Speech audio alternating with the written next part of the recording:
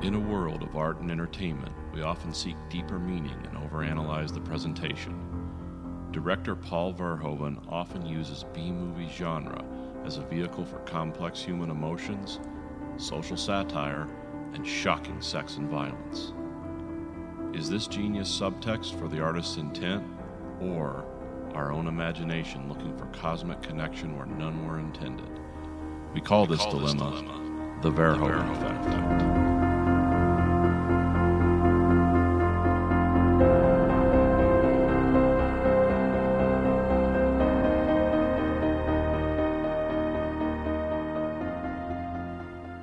Tell your friends you're listening to the Verhoeven Effect podcast. I'm Conlon. And I'm Nathan. We have another very special episode. We have the 1984 movie Purple Rain. Nathan, what is your history with this movie? I watched this movie in the 90s on HBO. Okay. But I already knew all the songs. Oh, okay. I like Prince music. It's cool music. And the movie was like a fun nostalgia trip to watch again recently with my wife because we like the songs. They're on our playlists. And I never really listened to much Prince, and this is the first time I've ever seen this movie. So. Oh yeah, it's exciting. I mean, it's kind of it's cool and weird, and it's like a time capsule. Yeah, and then Prince is like this insanely talented music guy. Not so much actor, but. I mean, for a musician actor, he's fine. Yeah, he's fine. I mean, mostly this movie's asking people, like, just be yourself. So, and you'll find, well, maybe you never will. Sometimes that is the hardest thing to do, is to be yourself on screen, let alone another personality. So, yeah. Yeah, I mean, I've never acted and never will. So, it's. This came out July 27th, 1984. Opened number one at the box office against, like, I don't know, Ghostbusters in its like 8th week or something like that. Yeah. And like I think like Indiana Jones and Temple of Doom and it's like 6th week or something like that. Yeah. This is one of those crazy years for movies where it's like, oh, it was like, oh, I just got Karate Kid and it's like 4th week or something like that. Directed by Albert Magnoli, who was like Prince's manager. Yeah. And you know, he directs a lot of his music video and concert stuff, so that sort of made sense. He also directed things like Tango of Cash, which is a fun movie, not a good movie. Yeah. So, cinematographer is Donald E. Thorin, who I looked up his stuff the other day. Now I gotta look it up again. Oh yeah, he's got a lot. I mean, like his main thing we like is he was the director of photography on Thief. Yeah. The Michael Mann movie. Yeah, I can kind of see that. Yeah, this movie looks pretty good, but so he also did like The Golden Child. That was another good movie. He did the sequel to Ace Ventura. Okay. Wasn't that also called When Doves Cry? No, that's When Nature's Call. Oh, something like that. Yeah, okay, not the same thing. He's the director of photography on Sin of a Woman. Okay, nice. Oh, and Tango and Cash, of course. Yeah, he worked with that guy. Yeah, I think he worked with Magnoli on all his films that he directed. And he's got a cool Tolkien name too. His last name's Thorin. Where's he from? Oh, he's from Nebraska. Because weirdly, I'm not sure it's weirdly, but there's like a lot of sort of like largely African American movies that he worked on. Huh. Like what it's like, whereas like Nothing to Lose, which had, I mean, it was a pairing. It was Martin Lawrence and Tim Robbins, which is it was a fine movie. It's not that great. And then like he did like the 2000 remake of Shaft, and he did like Head of State, the one with Chris Rock. Okay. A lot of stuff around there. It was like, and then it was written by Albert Magnoli and William Ben, B-I-N-N, or is it, no, it's Blinn, B-L-I-N-N. So he did a lot of TV, like Starsky and Hutch and stuff like that. But one of the things he wrote for the Fame TV show. Okay. Which is basically about like people, almost like American Idol, but like, early 80s. Yeah. People wanted to make it about dancing. Yeah. And people taking advantage of them. Yes. I think I've heard like of a crazy like basically rape scene in the movie version of that Yes. that I've never seen Fame, but anyway, Basically, so like sexual. Kevin Smith talked about it. It's like he's like, yeah, stuff you can never do today. Sexual situations involving a minor, yeah. crazy stuff like that. Like you can't film that anymore. It's like, but back in the '80s, you could. So yeah, they because they like Fame, they're like, we'll get him on because that'd be kind of the same thing. I heard this movie was made because at Prince's request, like I want a movie about me, and so they made that happen. And No, it was even not, it though was like not a request. It was like I'm not going to make another music album for you unless I get this movie. okay, Because Prince is kind of like that. He talks to him about himself in the third person a lot, and has a bunch of people around him that only said yes to Prince. So it's like, yeah, this is going to happen because remember he was like 25 when this came out too. It's yeah. like he definitely was a guy who was, it's I mean, like true very, prodigy. and very comfortable or confident in his abilities, and had a 4-year career before this of fairly popular music too. So we have some of his older stuff too, is the deep cuts from early Prince, And a Midwest guy. and and a Midwesterner through and through. Like filmed this movie there completely, except for her hotel scenes were filmed in New York. I think Los Angeles. Oh, Los Angeles. Okay, maybe that was something. But yeah, this is mainly. Well, yeah, because the beginning of this movie, I thought like, oh, this must be New York. It's like, no, this is Minneapolis. Because like they have it looking dirty and dingy, very contrast, and then it's the striking balance between all like the yellow cabs. I'm like, oh, this must be New York because that's how they shoot New York all the time. It's like, no, downtown Minneapolis. Yep. Well, isn't Minneapolis like one of those multi-cities where there's like 3 cities growing together into one giant megaplex?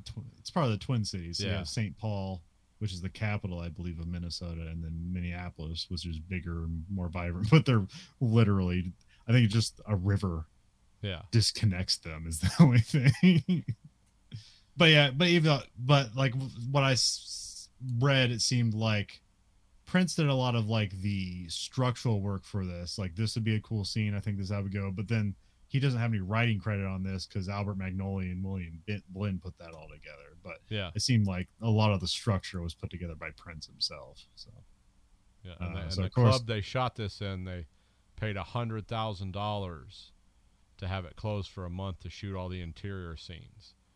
But the club owners and the filmmakers were so impressed with Prince and his band because they basically were such pros. They showed up on time and they were done a week early shooting all their concert scenes.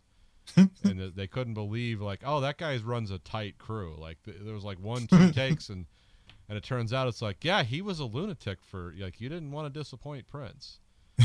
He would talk to you about himself in the third person, much like a boxer. And he wasn't an intimidating guy at 5'3", but he was a very passionate man. Yeah. Of course, the cast is Prince, Apollonia Catero, known as the Morris Kid, Day. though, never referred to as Prince. Yeah, the Prince is the kid. Well, yeah, basically everyone's playing a version of themselves. So like some people just have their name. So like he's never called Morris. I think one time he's called Morris Day, but like he's always just Morris. And Apollonia is just Apollonia in this movie. I don't know her stuff. It seems like she was like she was unknown, like an actor / singer or something. Yeah, because it's supposed to be who was it? Somebody wanted to go finish their degree at Harvard, and turned down the lead character because I think it was the lead lady from Flashdance. Where's my notes on this? Damn it! Why do I want to say Beale? Yes, it was. It was supposed to be Beale. That was supposed to be Jennifer Beale or Jessica Biel? Jessica Biel, I think. Yeah, Jennifer Beale. I think Jennifer Jessica Biel.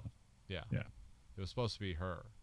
And then, that but makes she sense. wanted to go back to Harvard or something. Yeah. And then there was someone else, and then Apollonia was completely unknown, but they decided to go with her. And then Morris Day and the Time was a group created by Prince, essentially as some kind of weird alternate rock thing that they were doing, and then it's like, let's put him in the movie, and that was. Well, I read some trivia, and I don't know true because it could just be like stories that Prince and him went to high school together. Yeah, and they had a band in high school, and then they had like created separate bands along the way. and apparently there was strife with them in this movie. Like they never big wanted. time. Yeah. Okay. Yeah, there was huge strife because Prince was like super moody on set and wanted things this way and that way, and this guy was kind of like, yeah, because they knew each other through high school, but this guy, there was an attempt by Prince. I don't know if you remember, remember the band Parliament, where they had it was kind of like, okay, remember like Gwar, where they had this whole weird world of like feuding with other people or whatever. Well, that's kind of like Parliament started that, and then Prince wanted to take that on, and that's like Morris Day and the Time they were intended to be like, oh, we're going to feud across albums, and in the music world, and then that never really panned out because people were like, this is odd, and this isn't really vibing with people, but they love Prince, so then it became like a thing in the movie where it's like, oh, this will be the rivalry will play out. It was like that kind of, because Prince was had all these elaborate plans for music and stuff, and like, remember, this came out 2 years after Pink Floyd The Wall, which was another art rock thing that was like, people liked it. It was well received, and there was kind of a, and then Streets of Fire came out somewhere around here too. Yeah, I think maybe it came out this year. But yeah, I mean, like that Pink Floyd The Wall is what you'd call a concert film. Mm-hmm. It's kind of just like back-to-back music videos, where this is more of a narrative, constant narrative. It's still kind of a concert film, but it's more of a narrative. Yeah, they attempt to they don't just have Bob Geldof as a stand-in for Roger Waters through a bunch of musical vignettes, which are produced like movies. Yeah. There was kind of an attempt to like, let's fuse rock and roll and movies, because like rock and roll musicals had been very popular on Broadway throughout the 70s, and there was a lot of different concepts of like, how do we make this happen? And almost none of them worked, but or they were very popular with kind of a cliquey genre films, and so this one and The Wall were like, I think, financially successful, even though they're sort of a different thing, but they're not, because they're all based on an album. Purple Rain was just an album that, like, well, we're going to sing most of the songs from that in this movie. Oh, was the album constructed first, or was it like a simultaneous with the release? I think it was simultaneous, but I believe the album was constructed first. Okay. Yeah, because this is considered a rock musical. Which I'm okay with, because it's not people breaking a song randomly. It's like, here's the place where music happens. Yeah. And it makes sense logically. Yeah, so Prince was like, in 1975 was like his breakthrough single. So he would have been like, what, 15? So, yeah, he'd been around a while. Well, yeah, as far as what I read up is like, I guess his dad was like a jazz musician, his mom was a singer. Yeah, I think that's how it went. So something like that. So, so basically had a leg up experience wise. I don't know if that like got his foot in the door or anything, but like, yeah, he basically learned how to play every instrument by like the time he was like 8 years old. So just a literal prodigy. Yeah, absolutely, and you can tell. I mean, he's a genius at what he does. It's like, who thinks like this? Okay, no, I mean, Purple Rain was released as a soundtrack to the album of the film of the same name. Okay. So, it coincided, because the one before this was 1999. That was in... right. Huh. Yeah, that was in 1982. When 1999 seemed like the far future. So we've Act 1. We get an announcer who looks like Alice Cooper, but isn't. Yeah. Had me thinking for a second, like, wait a minute, is it? No, that's not him. I looked it up. No, he's just some guy. I don't know if he like worked at the, what was it called, the First Avenue and 7th Club or something like that. It's called the 7th Club is what I picked up. Well, now I heard it's just called First Avenue, and then like I looked at their website and it's like First Avenue and then like and 7th. Okay. Because it's on First Avenue and 7th Street. Oh no, the entry is on 7th Street. Okay, weird. All right, yeah. So there's First Avenue and there's 7th Street, and here's the entry. Okay. But also, it's super weird because it's like a giant curved front. Yeah. Yeah, it's a cool looking place. Yeah. Yeah, it looks like it should be something. It looks like, it's like, New York has the triangle, was it Triangle Shirtwaist? What's that building, that weird triangle building? With the Flatiron Building? Oh, is that the Flatiron Building? Okay, I thought Well, there was that's what something I'm called, like, thinking of when you say that. I might be thinking of the right I remember thing. there's like something because it's called like the Triangle Shirtwaist Company or whatever it was. It was like it had a fire there. I don't know why. Yeah, the Triangle Shirtwaist Factory. Yeah, that's. Okay. I mean, is that Oh. why they established like you need fire escapes and you can't have 10,000 people in a building making garments? Is that Yes, okay? exactly, because All it right. caught on fire and killed everybody. Okay. Yeah, I remember what you're talking about. Okay, no, it's no, you're right. It's a Flatiron Building. The Triangle Shirtwaist Factory is a building in New York, but it's a different looking. A different sad place. Okay. I was confused because that building was called Triangle, and the other one is, and it's shaped like a triangle. Yeah, it's a triangle, so let's call it what? Flatiron. Perfect. We go right into a Prince concert. Although here they're called like the Revolution, Yeah. and he's just called the Kid. Yeah, that actually it was always Prince and the Revolution. All the people that were playing instruments and those were the actual people that played with him. Until, they like were okay. 1990 or something, and then they kind of broke up. Or I think they just went their own ways. Yeah, well, it would be hard to. I don't know. Like, Prince is like the musical version of Stanley Kubrick, where it's like he can do your job better than you can. Yeah. So it's really hard to work for him. So you like standing in people's shadows, huh? It's like, well, no, I'm a human being too. No, you're just a musical instrument at this point. Damn it, you're right. Because when he tells you like you need to play it like this, you can't be like, no, I'm the expert. This is my instrument. Yeah. I know how to play it. He can like, no, I'm the expert. I know how to play that instrument. I'm telling you how to play it. Screw you, Prince. What do you know? Everyone's 13 times over platinum by the time they're 26, right? That's normal. That's like Michael Jackson numbers. We got super 80s styling and music going on. Oh, here. yeah. Like the whole crowd's all. This is like the only time the crowd is like dressed up like everybody's basically Ziggy Stardust. Yep. But they're never like that the rest of the movie. No. But here they are. Yeah, they're almost like, what are these proto-punk Minneapolis people listening to what is essentially pop rock music? It's like, that's interesting. Yeah, we get Prince, who here he's just called the Kid. He performs "Let's Go Crazy." We get a lady skipping on a cab fare. This is Apollonia, played by Apollonia Katera. And this is where I thought it was New York, because again, like the yellow cab and stuff like that, and it's dingily shot. And like I've always heard of like the crazy, music scene in New York.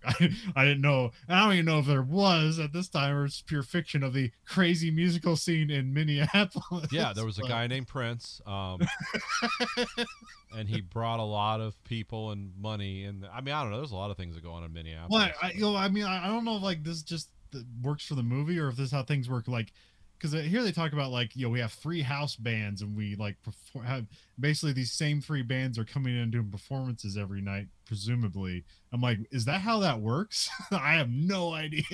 Don't know. It's made for a great story. Yeah.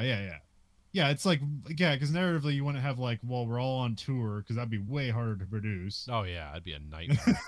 Just Prince on a bus, looking sullen all the time. So here, like, it gives it like I just know how that stuff works. I know, like, when you're starting out, like, yeah, you're gonna play like your local clubs and stuff like that, and then maybe you get attached to like, you get to be an opener for a bigger act and kind of tour around a bit. But here it's like, we have like 3 house bands, and maybe there's a rotation or something. But here it's just like there's 3 house bands and it becomes a competition. But yeah, it seemed kind of.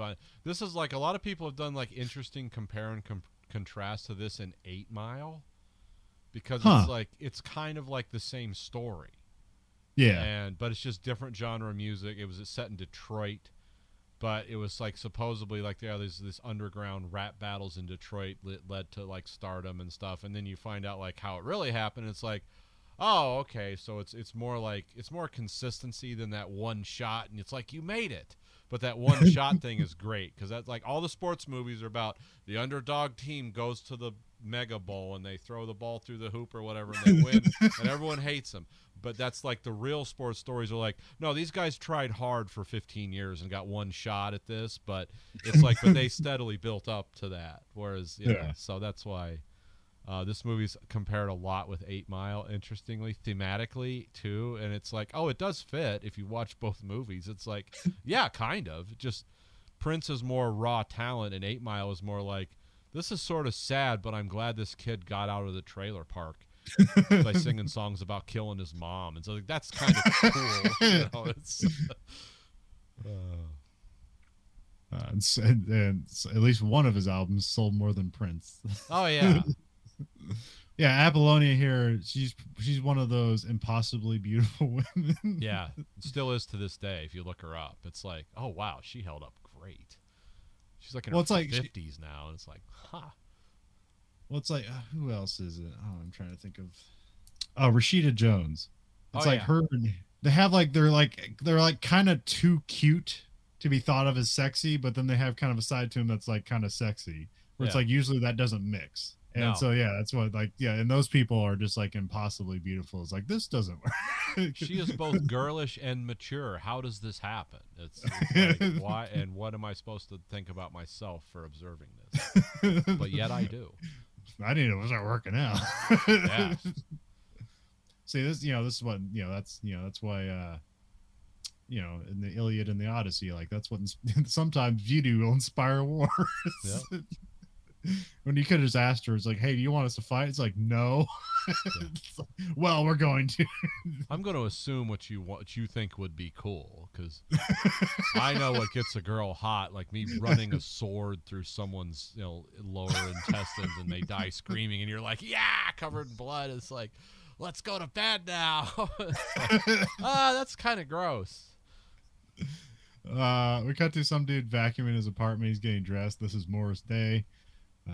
Just as Morris here. This movie's it's almost shot like a horror movie here. Like yeah, it's very Freddy Krueger. Yeah. You got like weird lighting all over the place, and just like it's contrast and just things are dirty. Yeah, it's people walking down ill hallways that are lit in ways they aren't in real life. Like they don't have the lights shining up in dumpy apartments, but in this movie they do, because it makes everything look crazy and weird. Yeah. We got Apollonia. She's at this club, and she's like trying to get a job as a singer. She's like trying to look for the manager of the club. Morris Day and the Times take the stage. Here they're just called The Time. Yes. Which I'm not sure if that's how they're presented in real life, or it's always just Morris Day and the Times. That's always their one album Kevin is. Say it. Let's see, what is it? Yeah, because like I vaguely know of this because like this is often referenced by Kevin Smith, and he also has crazy stories about working with Prince and stuff too. But like he's a big Prince fan and a fan of this movie, so a lot of all my references of this movie come from Kevin Smith. So he's always talking about Morris Day and the Times. But here they play Jungle Love, which I don't know if that's their big hit or if they even had a big hit. No, it is. Yeah, Morris Day and the Time. I'm trying to look up there. Because Morris Day had albums on his own, too, and I'm trying to find the Morris Day and the Time, because I think they had, like, 2 albums. Okay. And all the songs they sing in this movie are on the first album. Oh, okay. So 2 albums. So did they make that album in concurrence with that, or did it already exist before the movie? Did they get 2 albums out of this movie? No, a lot of the Time stuff, well, at least 2 of the songs were on the 1999 tour when they were the backup band.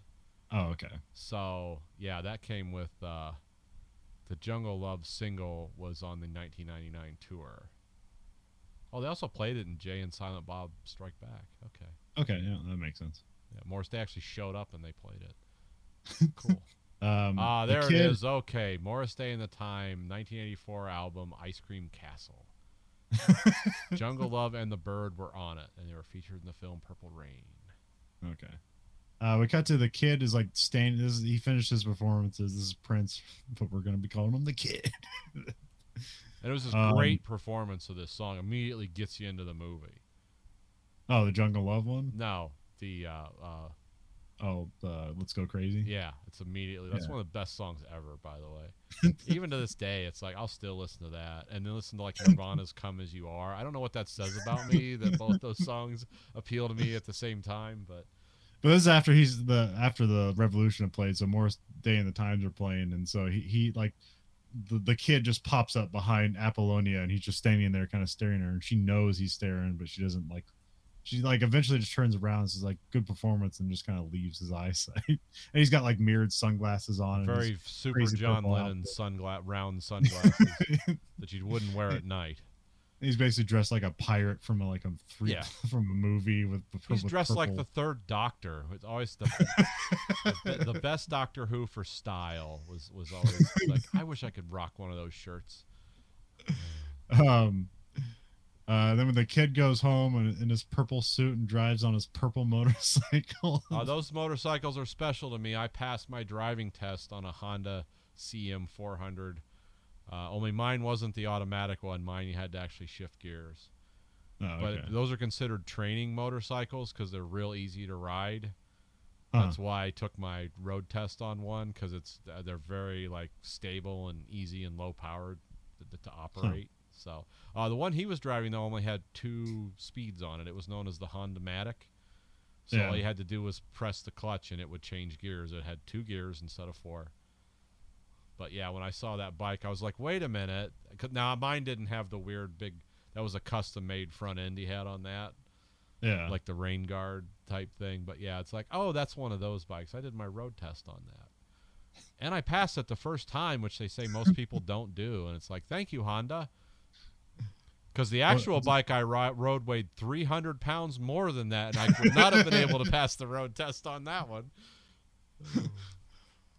Because it was a Harley-Davidson Road King Classic. Look it up, everyone. Don't have it anymore. Too many funerals. But do you know if Prince did his own stunts here, or do they have other people? I have no idea. Like I said, those aren't hard motorcycles to ride. They have more brakes than gas, so if he probably did it himself, because and also they're very small. So you could, because when I took my road test on it, it was like a monkey football. But when he rides it, it looks like, oh, that's kind of cool. Like it's a cool looking bike, you know. Well, I just didn't know if like who requested the motorcycle. Oh, Was him. Prince? Okay, because he had that early symbol on it. Remember that symbol he did later when he was the artist formerly known as Prince, and it was the male and female symbol merged. Okay, pay attention on the rain guards on the front of that. That symbol's on there, a kind of an early version of it. Yeah, and I was like, oh, so that's been in his mind for a long time. It wasn't just a contract dispute that caused that. I see. He gets home and he hears his parents fighting. He goes in to stop it, but then he gets hit by his dad, and that kind of just like makes everything uncomfortable, and everybody stops, hitting each other. But stop hitting mom long enough to beat up your son. Which this very quickly establishes things like, 1, he still lives with his parents. 2, they're fighting, and there's abuse going around. It's like, okay, so things aren't good. Yeah, no wonder this guy's a little troubled. He seems a little flighty for a reason. Then we cut to Morris is talking with Billy. Billy Sparks is like the club owner, I believe. Yeah. And they talk about like the kid is missing shows, and so they're looking to get rid of him. Where it seems like the Revolution go out, they play one song, and then the kid just leaves, and then like they don't play any more music. Yeah.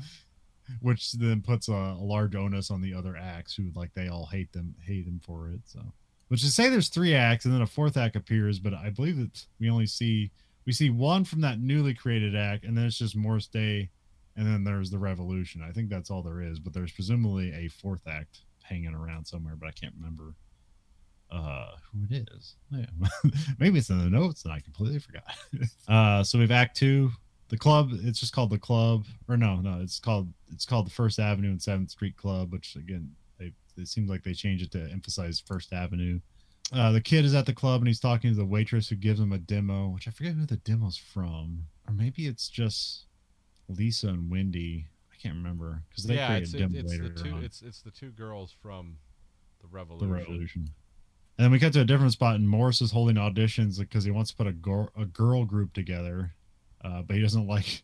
And so they just have like the couple of these ladies are doing just like gymnastic dance routines. And he's like, you got to follow the, no, you can't think for yourself. Follow my orders. And like, we're missing something. And so, that something's going to be Apollonia. So, yeah. But yeah, they're just like, and like the major conflict in the movie basically is that the kid is making music that he likes, which I don't know. It seems like everybody else likes it too, and it's always performed well. And it's like, this is cool music, but they tell you in the movie that like it's not they're not putting butts in seats, so they're becoming a problem. So we need to get rid of them. Although that just never seems true throughout the movie. Yeah, it seems like a little unlikely that, like, is this city big enough to support this like, basically, what would you call this today? Like the Las Vegas things, where the actresses or the singers go, and what are those called? Oh, Residencies. so like residency, yeah, residency. Yeah, is there enough of a music scene to support this residencies putting on shows every night? Yeah, in a city, what I don't know. Let's look it up real quick. What's the population? I think it's like 400,000 people or something. Yeah. So, well, the city 400,000, and then I don't know. But then you blow that out, it'll be like a But yeah, million. but also St. Paul is also around that same, so it'd be like about a million in And then the general suburbs, area. you can throw in another 500,000. So yeah, you're looking at like 1.5 million people. Sorry about that.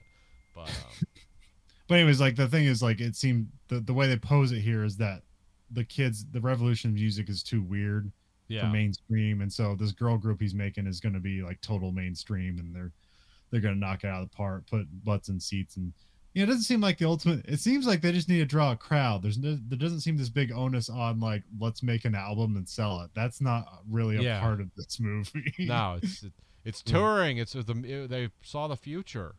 It's like you got to get asses and seats. Can't make money selling tapes, reel to reel cassette tapes or whatever the genre was. Now they had tapes this time. Then we got to Morris is on the street with like his bodyguard or something named Jerome, who's like kind of like a backup dancer on the stage, but like I don't know what Jerome's job is. He's just kind of a guy who's around. They He's like basically there, as we see later in the movie, to project misogyny in the most extreme ways. Yeah, well, yeah, a lady comes up and she's angry at Morris, and the reaction to this is Jerome, like a wrestler, just picks her up in a gorilla slam style, and then just throws her in a dumpster. Which is a scene they almost cut out of the movie because the people distributing the movie are like, that's way too misogynistic. And then you realize, well, it's 1984. Go wild. Yes, there's a lot of things in this movie you couldn't do today, but it wasn't made today, so No. that's just how it is. We don't have to like apologize for it and tell you not to watch it. Just remember it came out of a time and place that was also wrong at stuff. So. What was this movie rated? Is this R-rated? I think it would be, being that there's nudity, but sometimes that didn't matter too much. Yeah, I'm not sure because another thing too you got to remember about movies nowadays, R rating's a kiss of death. Unless it's some really weird like indie movie or something where it's like, oh, if you can't get asses and seats with an R-rated movie, so they don't make them anymore. So it's not like these movies were especially risque. It's just like, oh, we can cover like a $7 million budget. We're pretty confident. So they let a lot of things go. Whereas nowadays, it's like, yeah, you can't make like an R-rated Marvel movie or something, although that would be amazing. Just like the most insanely violent Marvel movie ever. No, I mean, the closest we get to is like The Boys. Yeah. They should have one where just Hulk is just a lunatic, just rips people to pieces. It's like hard R-rated. Like, what are they doing at Disney? It's like they're being cool, damn it. So no, yeah, this was rated R. So yeah, I could. It seems like we cut to the kid and Appleton hanging out, and they like flirt with each other. They go to a motorcycle ride out in the country. And I was like, wait, this isn't New York. Yeah. Are they in upstate New York? Find out that Apollonia is from New Orleans, and she came here to try to make it in the music business, which seems like going from New Orleans to Minneapolis is the wrong move. But yeah. Whatever. I'm just a little hometown girl with a dream, even though she sounds like she's from New York. I'm from Louisiana. It's like, really? Okay, cool. And here we get I'm not sure if it's a famous scene, but you have to purify. He tells her you have to pass the initiation. Like you have to purify yourself in the waters of Lake Minnetonka. Which when he said Minnetonka, I was like, wait, that sounds like Minnesota or something. This probably isn't New York. Midwestern. Yeah, it's like, oh, yeah, some Indians that we killed. We named it after them. So Apollonia gets naked, so yay, because if you thought she was impossibly beautiful, she also is.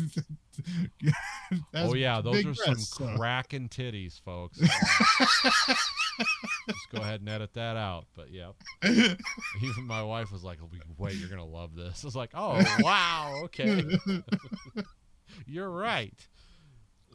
Which yeah, they're playing around. Nobody's there, so it seems like nobody gets hurt. So this is like relatively okay, but this is also just mean and weird too. But what? Well, you trick a girl into taking her clothes off and diving into freezing cold waters, which apparently he knew about. She didn't know about because, I mean, I know about the Great Lakes. Like when my son went out for Memorial Day, it's like, oh, they're on a boat, but you don't get in the water because you can still see the ice cubes at the bottom of the Great Lakes, even at the beginning of June, because it's like, no, those things freeze and it's crazy cold. The same thing in Minnesota. So she didn't know this. Yeah, so she jumps in, she gets naked and jumps in, and then as she's jumping in, he goes, "Wait, that's not."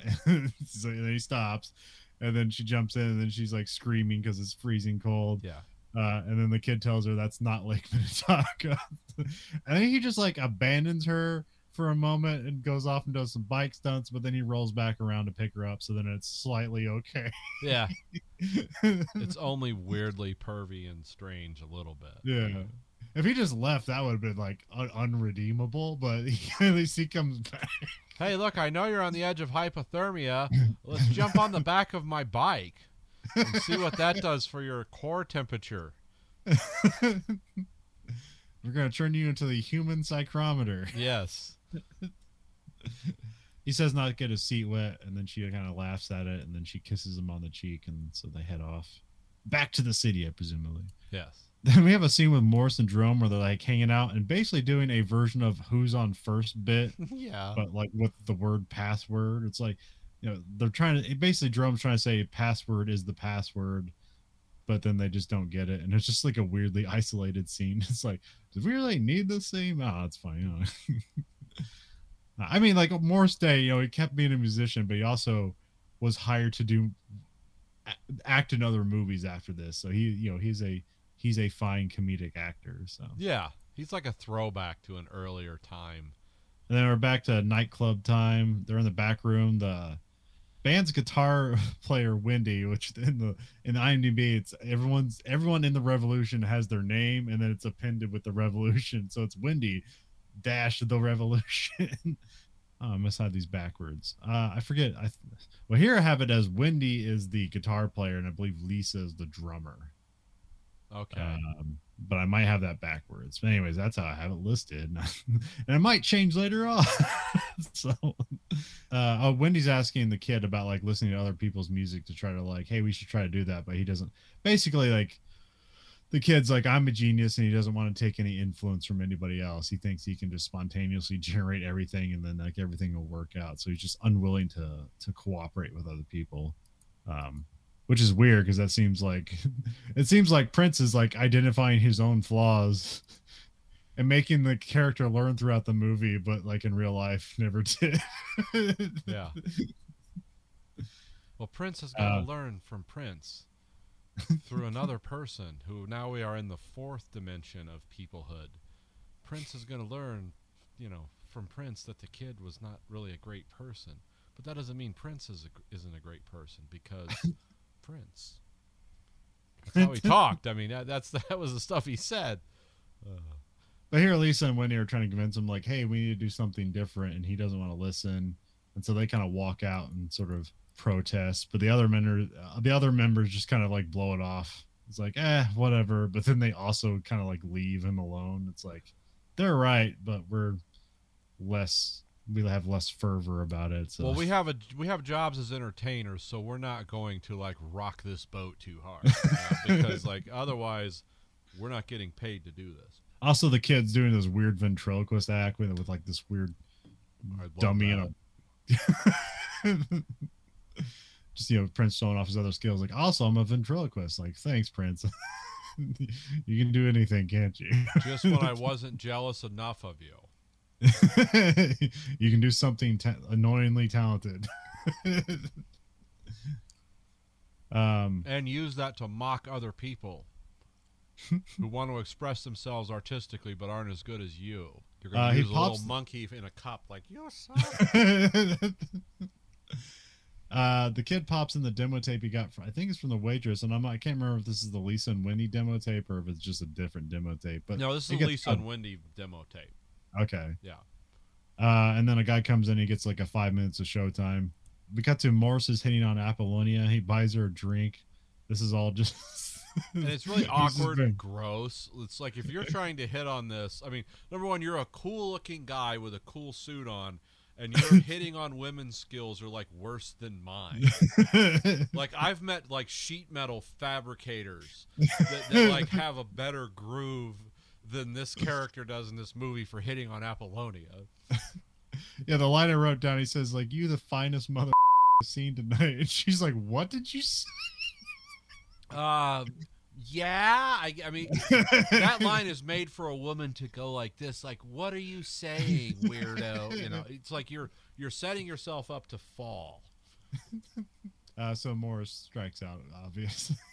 Because how I picked up women, how I met my wife was like, "I don't have a car. Have you ever been to the sci-fi bookstore in Fort Wayne?" That was my pickup line. And she's like, "No, do I want to?" And I was like, "Yeah, you do." I was our first date. Only I didn't know it because I don't have any skills either. So, but I wasn't wearing a zoot suit and didn't have a cool mustache. Or a butler / bodyguard. Yeah, I was like a dishwasher / backup dancer at a restaurant that doesn't exist anymore. So yeah. The Revolution plays. This time the kid is playing piano and singing. So because the first time we see him, he's playing guitar and singing. Now it's piano and singing. This is basically learning. Oh, he can do anything, can he? Because also like the great thing about because there's a crazy combination that Prince has and why he's just an impossible genius, because like he has skills of Michael Jackson, Jimi Hendrix. Like you throw like who's Ziggy Stardust? Oh, David Bowie. Yeah, he's got David Bowie. Like just anything, he can do it all.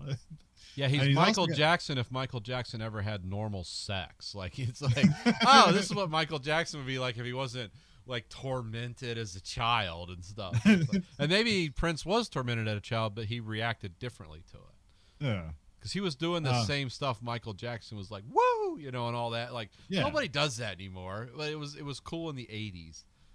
Well, I mean, it's like here, it's like he's not a better dancer than Michael Jackson, but he's as close as he can be. But he's still like, he's doing all that dance while he's also playing guitar and singing. Yeah. He also has like this weird, he can do a high falsetto. I think that's the right word. He can do a high falsetto. He can do it cleanly. And he also has this weird, like, kind of like, cracky version of it where it's like it garbles like almost like a Tom Waits thing. Yeah, that is really hard to do right and not sound embarrassing, but he manages to hit that narrow window. Yeah. It's like nobody can do that except for Prince.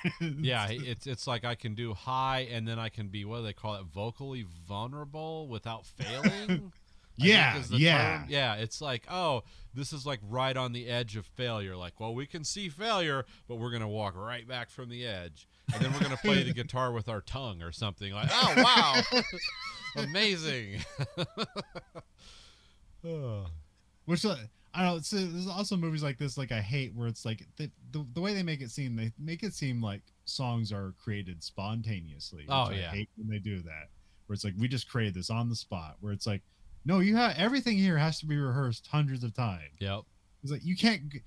Hey, a what do you call that? Philharmonica or concert, whatever. Like they get sheet music. You don't get that if you're a band. Yeah. like you gotta play. You gotta know your music by heart, and you gotta put on a dance routine and put on a show. Oh yeah. And to do that, you have to practice all the time. But how it's presented in movies is like inspiration is suddenly struck, everyone hits the same vibe, and music and dance routine are created spontaneously. Yeah, and it always works that way. It's like, oh, it's like this is why liberal arts is it's like writing and making music. Like that's easy. That's not really work. It's like, yeah, are you out of your mind? Do you know what you're talking about? And I'm someone who does none of those things because I have no imagination at all. I'm just in awe of it. It's like, oh, when people create things spontaneously that are immediately intriguing and enthralling to me, I'm jealous of those people. It's like, how did you do that? But everyone else is like, well, anyone can do that. It's like, no, they can't. It's actually, try to do it. It's impossible. But I mean, I usually hate in that movie because it seems like that's a misrepresentation of how things are actually created. But in this case, Prince is so talented, you can believe he just spontaneously creates this stuff. Yeah, you want to believe that about him. It's like, oh man, maybe I could be this guy too. I mean, Prince is very much like, remember when we watched Beethoven a few episodes back? It's like, yeah, that's the kind of okay, the movie, yeah, Amadeus, Amadeus, Mozart. Yeah. I was like, we watched the children's movie about the dog. No, yeah, I screwed that up, but yeah, no, yeah, but it's like, oh, this is like watching that. Yeah, that's the level of talent you're seeing here. So he's playing the piano. The stage is bathed in purple. The song is about how beautiful people hurt the most, and it's basically just about Apollonia. The song's narrative parallels the plot, so it makes it easy. So, which I always like. And here's where you get the conflict, because like they play the song, and then like the kid just leaves, and then the band is in the back are like, he just plays one song and leave, and we got to cover him, and so that's where there's strife between all the bands here. Yeah. Apollonia takes off with the kid. They go to his house, but his parents are home, so they like go down. I think it's just the basement, but there must be a different way to go in. So, because it looks like, is this just a cellar that's separate from the house, or is this just the basement? So apparently it's just the basement. So the kid plays the tape of some like weird, freaky music, and he like jump scares Apollonia, and it sounds like it's like sex moans, but it's apparently a woman crying, and it's just played backwards. Yeah, it's like it's like, that's weird. Yeah, who has that? What psychonaut has that like just loaded up on a reel to reel? It's like, hey, come over to my house. I want to play something for you. Which, I mean, that gives you insight, like he's just messing around with things at home and like seeing what will work. And of course it's like, nobody's gonna listen to this. Yeah. They make out. I forgot about that when they played that. I was like, what was is he gonna play Tool next? Like, what's going on? We're gonna listen to prison sex after that? It's like, the kid and Apollonia make out, and then they have some like foreplay sex, but then they fade out before it just shows them having sex. But what a weird sex scene. Because it's like has his hand on her genitals. Yeah. Like in like a kind of a doggy style. Like I was watching it, I was like, oh wow, they actually put this in theaters. Like imagine how awkward that was with like 40 guys filming it. Yeah. And it's not. I mean, she does have lingerie on, but yeah. Yeah, but he still has his hand on her genital. Well, yeah, he's basically touching her the way he touches himself during a performance. Yeah. Which, a lot of crotch and chest, scraping across the chest, crotch grabbing. Oh yeah. We cut to morning. He drops her off somewhere. They kiss a bunch, like just little light kisses, and they promise to see each other again. The kid comes across Lisa and Wendy practicing their own music, but to his annoyance, is like, "No, you guys don't make music. I make music," which is, got to be a fun thing to say to a fellow artist. Yeah. You're wasting everyone's time, including your own. Now let's get with the program. It's like, yeah, that's got to make you feel good. It's like, I've worked on this for like 2 years. It's like, well, it sucks. Sorry. Let me get my little monkey out and do some ventriloquism. I think Queens of the Stone Age kind of. I think they're still together. I can't remember if they broke up or not. But like, every member of their band has like 3 other bands that they're in, so they figured it out for a pretty long time. Yeah. If there's a division in the band, just let the person go off and have their own thing for a while. We're talented enough that we can always come back together and do our sort of style here, and then everybody can do their own thing, and everyone's happy, and everybody makes millions of dollars. So.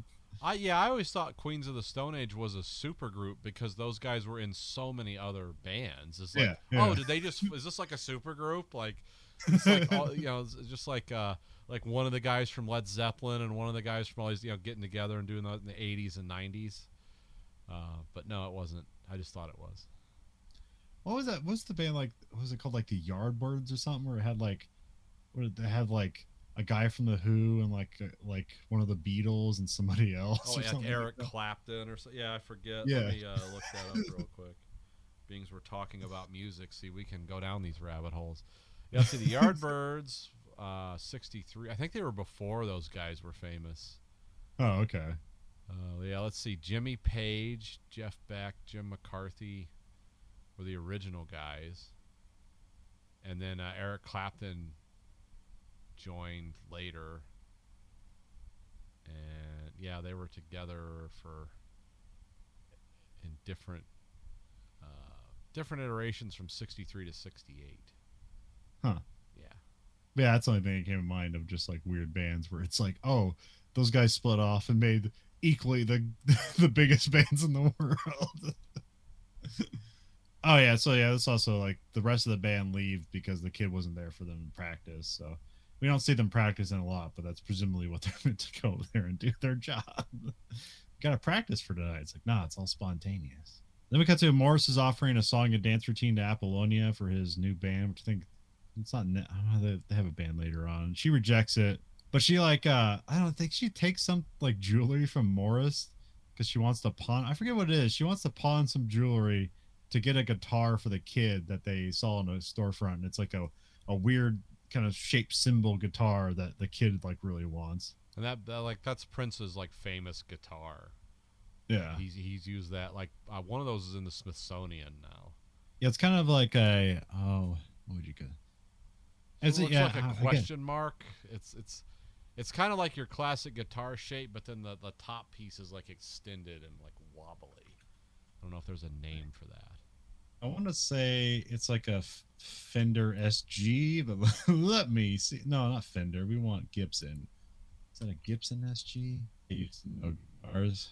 Actually, I've attempted to play guitars a lot. I am not good at it, but yeah, it's vaguely like a Gibson SG, except like the top part has a very long, extended, eccentric loop to it. yeah, because the bottom also has a cutout. The thing with the SG is it has like the kind of like inward cut, so it's almost like horns at the where the bridge meets the body.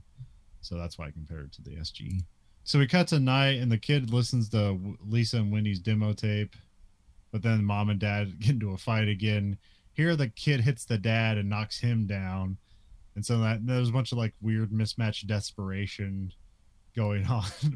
Like, you know, everything stops after somebody gets hit, and then there's just like the weird like, now we're going to explain our problems, but everyone's just sad and nobody's on the same page. We actually never get any dialogue from the mom. It's weird. yeah. She's just there. She's just there to get hit. Yeah, it was weird. Which here it's like, you know, it's presented like his dad is black and his mom is white. I don't know if that's how it was in real life or not, but or that's what his parent No, I think both his parents were black. Okay. I believe from the pictures I've seen. I mean, I can't tell from pictures, but yeah. Then sometime later, and Apollonia comes up by with the weird shaped guitar, and gives it to the kid, and then like they swap earrings for some reason. I guess that's their tone of affection. It's like now we're like kind of married or something. I don't know if that's something people did or it's just something weird people do for each other. It's like, when do you think the earring craze came around? Oh, I remember it in the 80s when I was like in, you know, let's say it was like 7th or 8th grade, so I would have been at like, you know, 86, 87. Yeah, I remember like you had to put it, you couldn't have it in both ears. It was always one ear, because if you had it, I forget which ear it was, like if you wore it in the wrong ear, it meant you were homosexual or something. Yeah, I believe if you had it in your right ear, that meant you were gay. Yeah. For men. Yeah. Yes. But also men didn't wear hoop earrings and stuff as portrayed in the movie. That was always like an ethnic thing. So like it was like white dudes had a little ringlet or maybe a stud. I've never had my ears pierced. I'm not an 18th century pirate. You know, the most costuming I'll do is like make props from like the movie Alien and wear them around, and I quit doing that because They don't fit me anymore, and it led to too many strange conversations with weirdos that I didn't want to have. It's like, hey, is that from the movie Aliens? Yes. That's cool. Tell me about that. Like, well, no.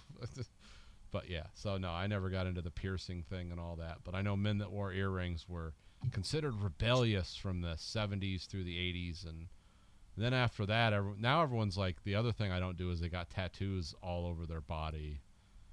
And I was like, I don't have any, which is, people have remarked, it's like, oh yeah, you're kind of like because I'm like one of those blue collar guys. It's like I clearly have all these working class credentials. It's like, I don't have a tattoo on my body. It's like, why not? I said, I don't have anything I want to express that much, and I don't want to show off my body because I'm just a fat slob. Yeah. So why would I want to put like an eagle on my chest where it's like, I'm just like, I never got it, but yeah. Yeah, I'm not opposed to like piercings or tattoos. I just don't like. That's maintenance. That's just extra maintenance that I don't want to buy. I already have to worry about like just eyeglasses, man.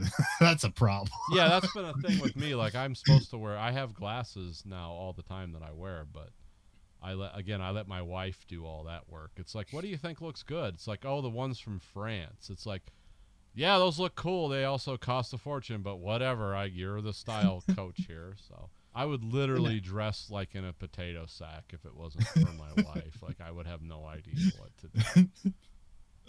Just a barrel with some straps on it. Yeah, I mean, I don't care. I would probably be clean shaven because it's less maintenance. Because I'm like, I don't think, it's like, oh, it's all my wife I have to thank for a lot of this stuff because it's like I don't know.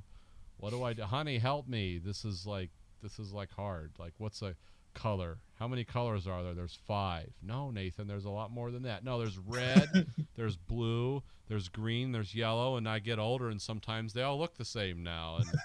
And then of course there's black, my favorite color, because I don't have to think to put those on. So yeah, that's another huh? Your shirt has all those colors. Yeah, it's got everything. I officially bought a shirt for the podcast I've been doing for 2 years, so I guess that means I'm bought into it. Yeah, we got here's shirt 1, there's shirt 2. Yeah, I actually got thin enough. I actually lost enough weight where I could actually order one. So you too, listeners, should commit to buy one of these great shirts, and then have to explain to strangers like, what does that mean? It's like, well, it's a podcast. Let me tell you about it, and then watch how quickly they run away. Yeah, because everyone likes to talk about your podcast. Yeah, because one, the letters don't necessarily match up. 2, it doesn't explain itself because I don't put anything on there where it says like the Verhoeven Effect podcast. Cause I'm like, let's just, because then you're just giving people like stuff to read. I want it to be like kind of more of a cool symbol rather than like it explain itself. Like we're not, even though we're technically a business, it's like I want it to look cool more than be like a business card. Yeah. Yeah, I know about as much about running a business as I do nuclear physics, but I like to talk about both.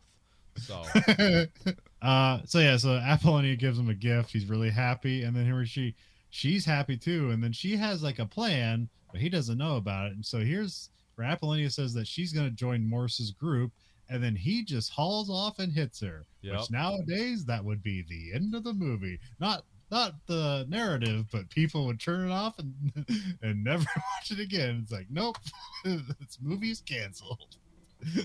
Yeah, that did seem kind of weird because when I was watching it with my wife, even we were like looking at each other like, wow, okay. But then we think about the lyrics to When Doves Cry. Maybe I'm just like my father. Yeah. He was always too bold. And by bold, it means he hit like the weaker people because to show his dominance. Well, I mean, that's like I guess like the positive out of this is like that's a bold choice for somebody making a movie about themselves to immediately put them like, well, now you're the villain. Yeah.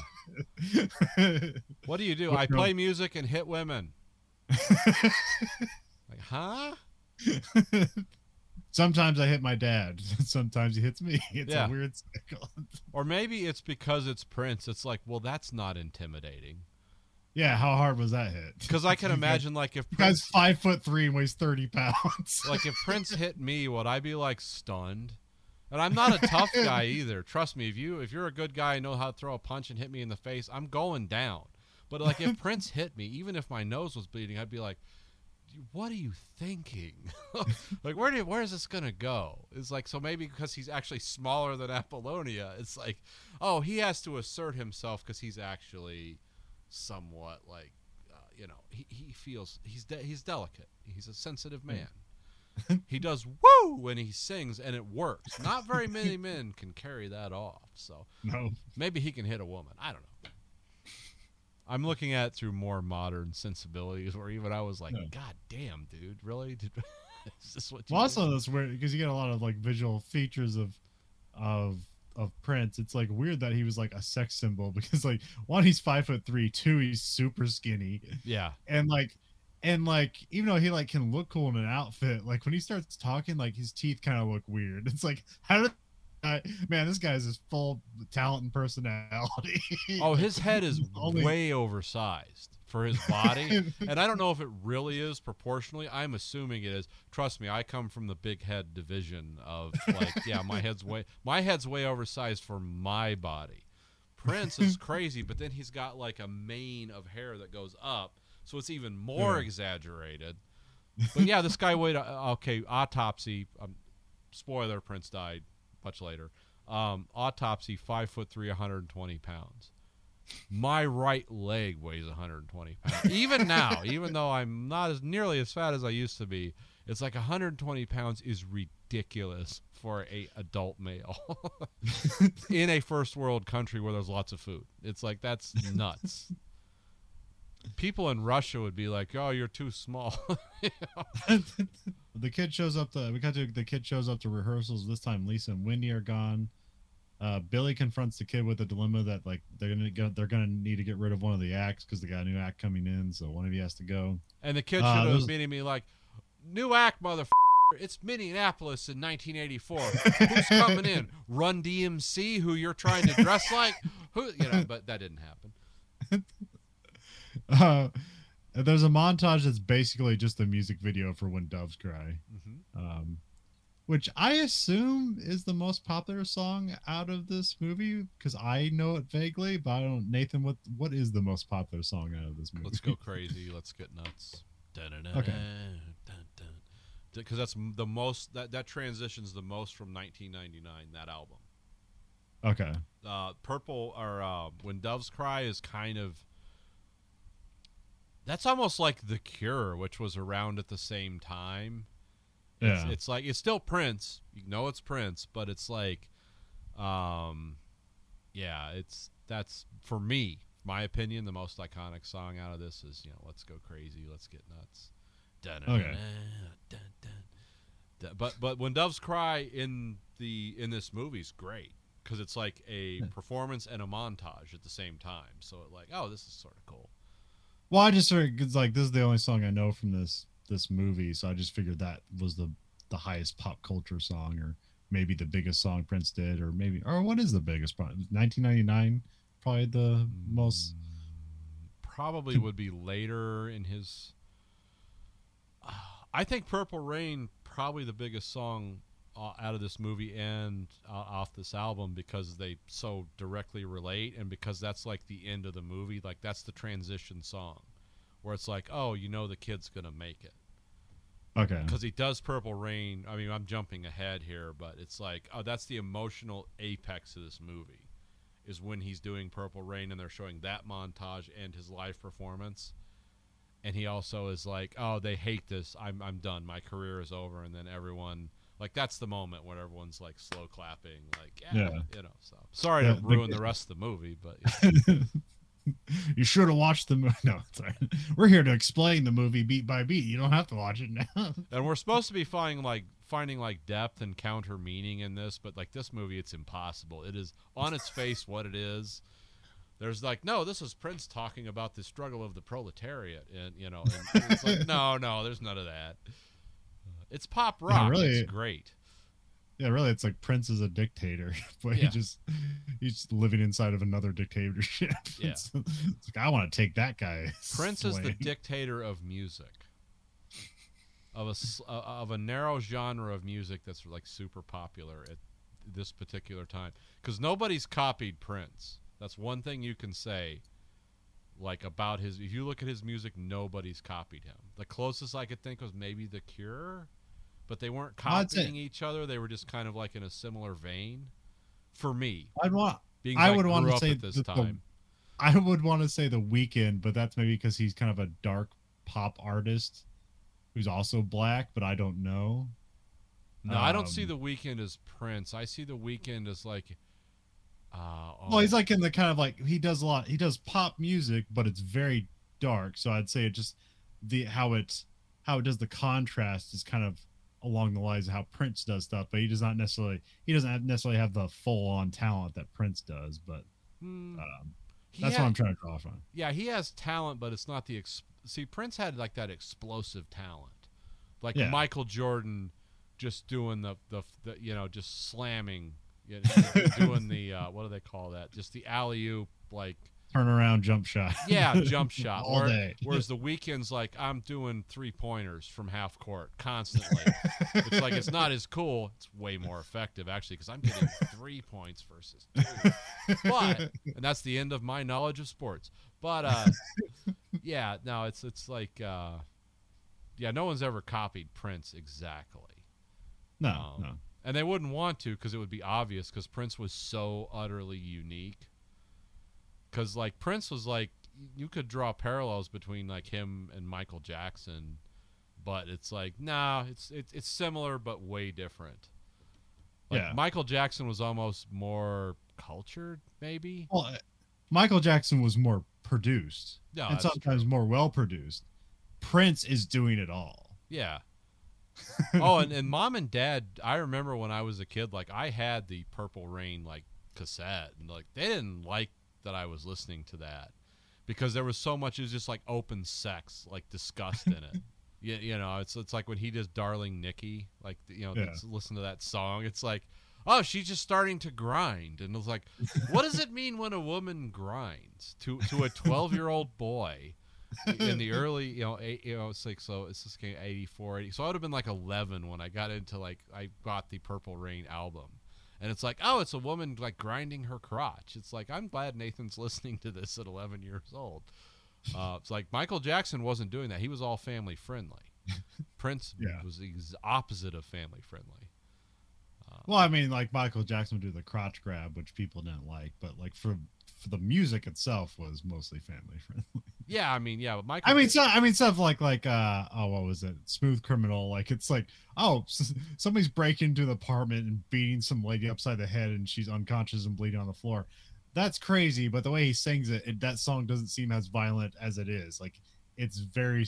The violence of the lyrics are lessened by the performance that is if you're asking on a different level. Annie if she's okay at like 240 beats per minute, it's like, oh, it doesn't mean anything. It's like, Annie, are you okay? Are you okay, Annie? Annie, are you okay? You've been hit by a smooth criminal. It's like, listen to the Alien Ant Farm version of that if you really want to appreciate the lyrics, but listen to the Michael Jackson version of it if you want to be carried away to a fantasy land. But yeah, Michael Jackson would grab his crotch and go, woo! Whereas Prince was like, I'm all over my body. It's like I'm everything. I'm not touching it. I am touching it. Well, also like I'm making out. I'm making it like my female lead guitar is giving me head while I'm doing this song. Yeah. It's like that's very Tool. It's like Tool did this. Rammstein does stuff like this. Now Prince was doing it in the 80s, early 80s, mid 80s maybe, but yeah. I know Mom and Dad didn't like it that I like Prince. I remember that. It's like, what is this garbage you're listening to? I think Mom's friend was a big fan of Prince. Probably. I think Vicky was a big fan of Prince. I mean, I didn't realize how much I like Prince until, like, me and, I'm going to just do this right now live. Me and Stacy were talking. I'm going to go to my music, search. Okay, I have 34 Prince songs in my music collection. Okay, let's say Johnny Cash, my second. Okay, I have 54 Johnny Cash songs. So, Johnny Cash was a little, let's see, Tool, 29. Oh, well, but Tool, I also have Pussifer, which is like the lead singer of Tool. So, if you add those together, that's like 35. So, yeah, Prince actually ranks pretty high in my I'm listening to music stuff, and You know, the I'm listening to music stuff is important to me now because I walk like 2 or 3 miles a day, so I got to have a lot of stuff to listen to. Yeah, I don't think I've ever sat down and listened to like a Prince album. You should just get Purple songs. Rain. Get the go to the album or however you listen to music. Because I'm I'm using the old boomer style of I go to iTunes and buy one song at a time, so I have that collection. I don't know what people get on your Spotify or whatever. Yeah, I have Amazon Music. So. Yeah, that I don't do because I just like I'm gonna own this until like they have an update, and then all of a sudden I gotta buy it again, and I don't know I'm getting scammed. But I also have unlimited data, so I should use Spotify now because I just graduated to unlimited data a year ago, and I'm so proud of myself. Like I have a phone bill now that's as much as my car payment 5 years ago. Yay! Winning. The kid comes home to his mom crying on the sidewalk. He goes in to confront his father. Oh, he this goes is down the up. This is a really weird. I forgot about this part of this movie. He goes down in the basement where his father is playing piano. His father's playing some like decent music, but like for no purpose. It's like this isn't going anywhere. Yeah, this isn't for anybody. And so basically, this is supposed to be like, hey, this is your future, kid. If you don't change your ways, you're just gonna become your dad. Best part of the movie right here, but definitely the darkest part. Like I really like locked in on this part of the movie. It's like, oh wow, this is like harrowing in a subtle way. This is the only subtlety in this movie right here. Until like dad like gets a revolver. Yeah. Well, what else about the scene? Because that's all I have written for it. So, well, basically, this is the father and the son like commiserating on mutual failure. It's like, okay, you're 20 something in the Minneapolis like art, music, pop scene, and you're kind of popular right now. Understand that I've been doing this 3 times as long as you, kid, and I don't even write this stuff down because it's just for me anymore because my life sucks. All I do is get drunk and hit my wife because things didn't work out the way they were supposed to for me, and they're not going to work out the way they were supposed to for you either. And that's like super dark. I know it's like trite and like, but in the context of this movie and everything we've seen so far, it's like the dad passing the mantle of failure on to his son. It's like, oh wow, that's f***ed up. It grabbed me watching this movie. So. Yeah, the dad's played by Clarence Williams III, who you've seen in something. Oh, yeah. He's like hundreds of things. He's the character actor of the God guy. You know, it's like I know this guy from everything and nothing. Like I probably he's been in tons of things, but where I know him the most is he's the bad guy in Half Baked. Yes. Yeah. Okay. I was trying to put it together, but you got it. Okay. So we cut to the revolution that plays. The kid is wearing like a lace mask on and no shirt. He's super sweaty. Very sexy. Yeah, here's where he's like, basically like filleting his guitar player. Yep. The lights go red, and here's where he performs "Darling Nikki," which which weirdly I heard the Foo Fighters version first, which is not. Which I didn't know it was a Prince cover. It's like that's a weird song to come out of Foo Fighters. It's weird, like It's a weird song to come out of Prince too, but not. It's just like kind of strange, but yeah. What's the like famous? I forget. It's like it's all like Nikki was masturbating to a magazine, which is probably the most charged like lyrics in the song. It's like, wait, what? On the surface, it is, but when you realize she's just like grinding her crotch on his knee. Later on, it's like, oh wow, that's actually worse than just saying she was masturbating, because that's like, oh, I'm doing like, I'm masturbating with my hands versus like, oh, everything's pre-sex, because for the listeners who don't know, if a woman starts grinding her crotch on your knee, it's like, oh, it means that's like there's going to be sex coming up. So that's if you pay attention to the lyrics of this song, that's what's so weird about it. It's like, wow. And he's just singing about this in front of a room full of people. And presumably this would be about Apollonia, but like this never happens that we saw. This Darling Nikki was based on a Prince fantasy he had about having sex with a woman in a barn and like how it would be. and then Apollonia was kind of written into it later. It was filmed for the movie because if you notice, there's a cut scene in there of them having sex in a barn, where he's laying down and she's on top. She's bare bottomed and just like grinding away on him. It's like a classic movie sex scene. And that was actually based on like where he came up with his song ideas. Like Darling Nikki is about a scene about sex with a woman in a hayloft. Which for me establishes Prince's Midwestern bona fides right there, because no one's having sex in a hayloft in Los Angeles or New York, but in Minneapolis it's like, of course, it's where the cheese comes from. You gotta feed the cows, so we're having sex in a barn and she's grinding her crotch on me and it's very exciting. The scene was filmed but not included in its entirety in the movie because it would have pushed it over into X rating territory. Okay. So that's yeah. Darling Nikki was the concept song for this movie by Prince about having sex with a woman in a dairy barn, which is like, okay, he's definitely a cheesehead at this point. Well, also, so I heard the Foo Fighters version first, which is also has weird because like it's not officially released. It's like a European import, which seems a scam. I don't know. Did you ever used to buy like European import singles? Because I was collecting all the Nine Inch Nails stuff. It's a scam. And, like it'd say like Europe import and Halo 6B. Yeah, it was the Halo numbers you couldn't find in America, but you paid $34 for the disc. Yeah, because it's like, oh, this is from like Europe. It's like it's mystical because the Europeans are like culturally superior to us, so this is going to be better. Even though it's like, yeah, Trent Reznor's from America. It's like, this isn't. Yeah, no, the European import stuff's a scam. Take it from a Jethro Tull fan. It's all a scam. It's like, it's nothing better than what we're getting because it's all about money. But anyway. Anyways, so that song was a European import, probably because Prince didn't allow a cover to be sold from another band in America or something. Prince was super litigious. When he was alive, don't put anything on YouTube from Prince because he will show up at your house at 3 a.m. It's like, I would like an apology and a camel, according to Kevin Smith.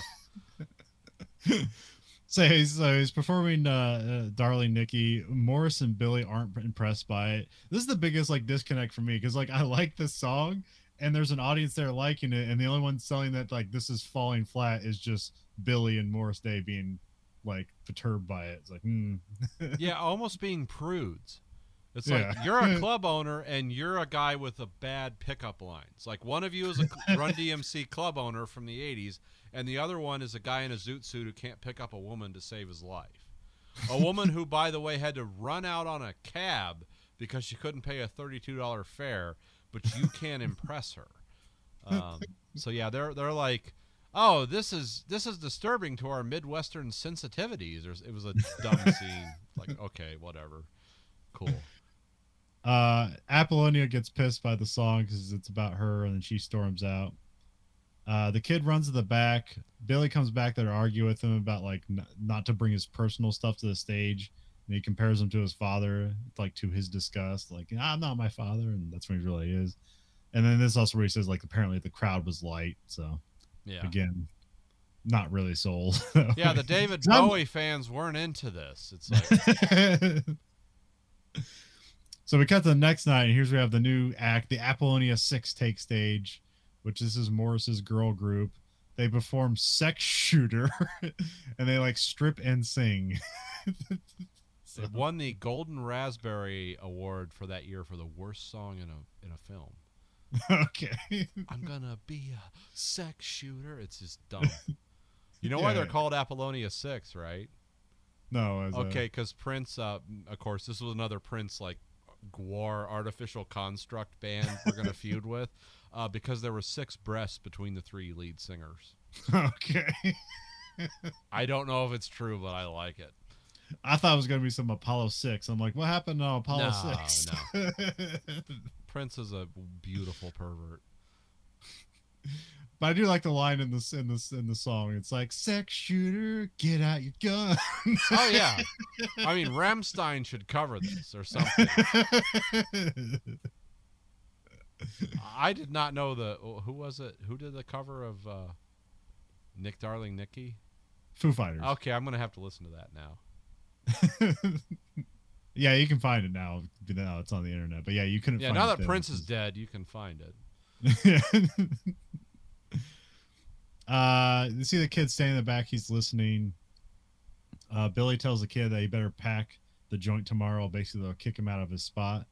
Although that seems like an impossibility too, because like he's not even the opening act the next time. So it's like it doesn't matter if he packs them in. Well, somebody's going to pack them in. Yeah. So again, it's not, the dynamics of this aren't important. I'm just trying to figure out like how would this really work, and this doesn't give me a clue how this stuff really works. So. Yeah, I mean, me too, because as someone who for his whole life has always wanted to be his own boss but knows he's not talented enough to be his own boss, it's like, what are the economics of this entertainment I'm watching versus reality? And it's like, yeah, this is frustrating. I know this is bullshit, but I can't tell you why, because I'm not, there yet. We cut to outside. Apollonia and Morris are getting drunk and like trying to get into a car, which this is supposed to be played off as creepy. Though here it seems like consensual, even though they're both drunk, and nowadays that's wrong. But the kid pulls up in the alley on his motorcycle and he knocks Morris down, like just kicks him as he drives by. And then Apollonia gets on the back and and leaves with the kid. As someone who's actually has experience riding a motorcycle, you would break your damn leg if that guy didn't like take the fall, as like a pratfall or something. Because, yeah, it's that's not going to work. Yeah, you better have a knee brace, or you're looking to fold your leg back doing that. So. Yeah, that leg better be stiff and out. Or don't fully lock your knee, or don't fully lock your leg. Because I'm going to tell you what, that's clutch, that's shifter side. The leg he kicked out was shifter side, so he can't like downshift or upshift. So that thing's going to buckle like like a 2x4 hitting a brick wall at 400 miles an hour. That's something I know something about. Damn it. So that's because like Apollonia and the kid are in conflict now. It seems weird that she's going away with him, and it's about to get weirder because they get to an underpass that's really uncomfortable scene of like near abuse. They're also like kissing, but like neither of them want it. It's like, what's going on here? But the kid doesn't hit her, so that's character growth, I guess. Yeah, he's learned from his mistakes. He's like, oh, I'm just becoming my father, so it's like that's his mission now. Don't be dead. Yeah, don't hit a woman, just have unwanted makeout scenes. And making out must have been a big thing in the 80s, because let me tell you, like in the 90s, in the early 2000s, it wasn't a big deal. Yeah. I don't understand. Like, people don't get wound up by that anymore. But yeah, it's so weird when they film this stuff. It's like, yeah, that's sexy. It's like, nah, it isn't. Genitals would be out now before but you can't film that, so.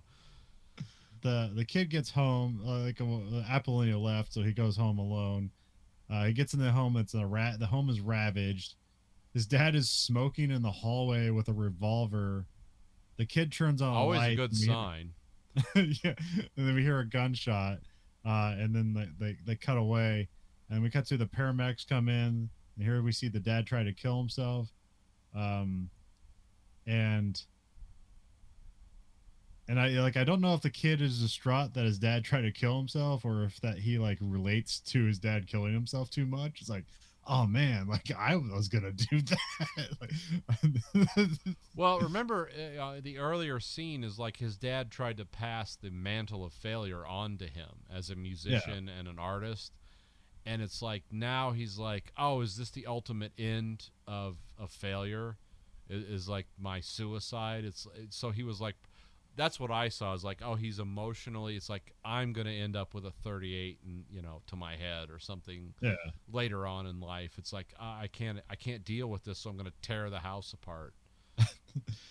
Yeah. He has flashes of like the chalk outline and a rope. That's just independent. It's like, that's supposed to be like, well, that's how he's going to kill himself, by hanging.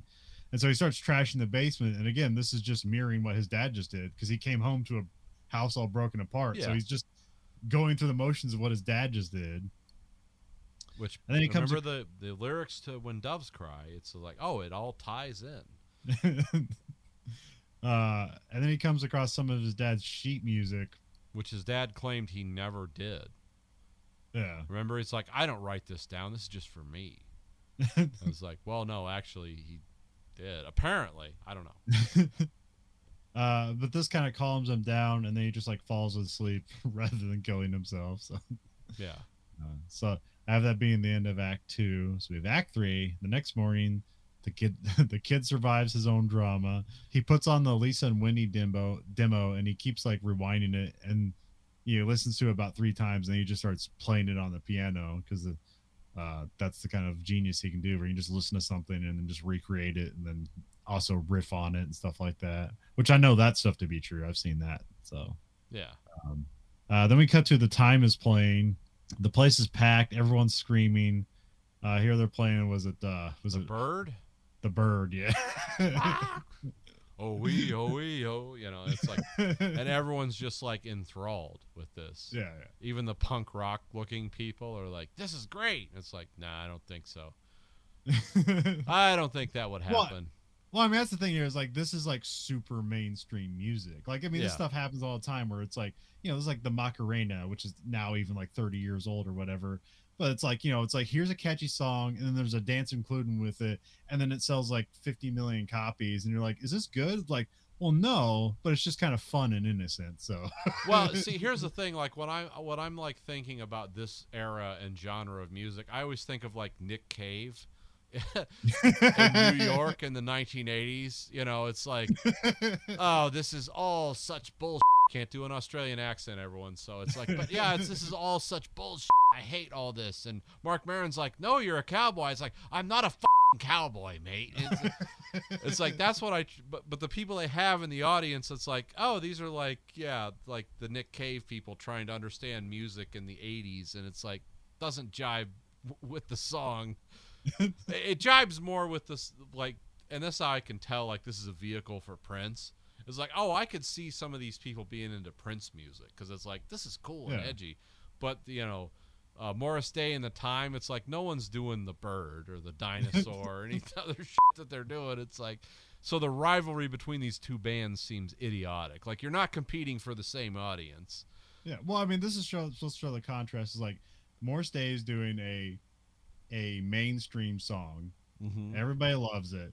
And much like what we learn about comedy routines and stuff, it's like this leaves the audience on a high, which means who's following it is now yeah, because they either have to bring that same energy or lose the audience or bring a different energy. Yeah, or Joey Diaz has to have his dick out on stage because there's no way to follow, X, Y, or Z. Yeah, I've heard that in comedy too. And this is why like people hated Dane Cook so much. Is like he would bring the audience so high that nobody could follow them. Yeah, and but he had such that energy to him that he could play like stadiums and stuff because he's gonna pack the crowd because that's kind of the energy he brought. And then like, was the content that good or was it just all energy? And it's like, that's up to you, man. Well, it's too bad that like Dane Cook and Bill Hicks didn't exist at the same time because that would have been an interesting like, point counterpoint. The only person that can follow Dane Cook is Bill Hicks. Oh yeah, yeah, it would have been amazing. Let me tell you about Reagan and his sex pool. Yeah. Rush Limbaugh's getting into the sex spa.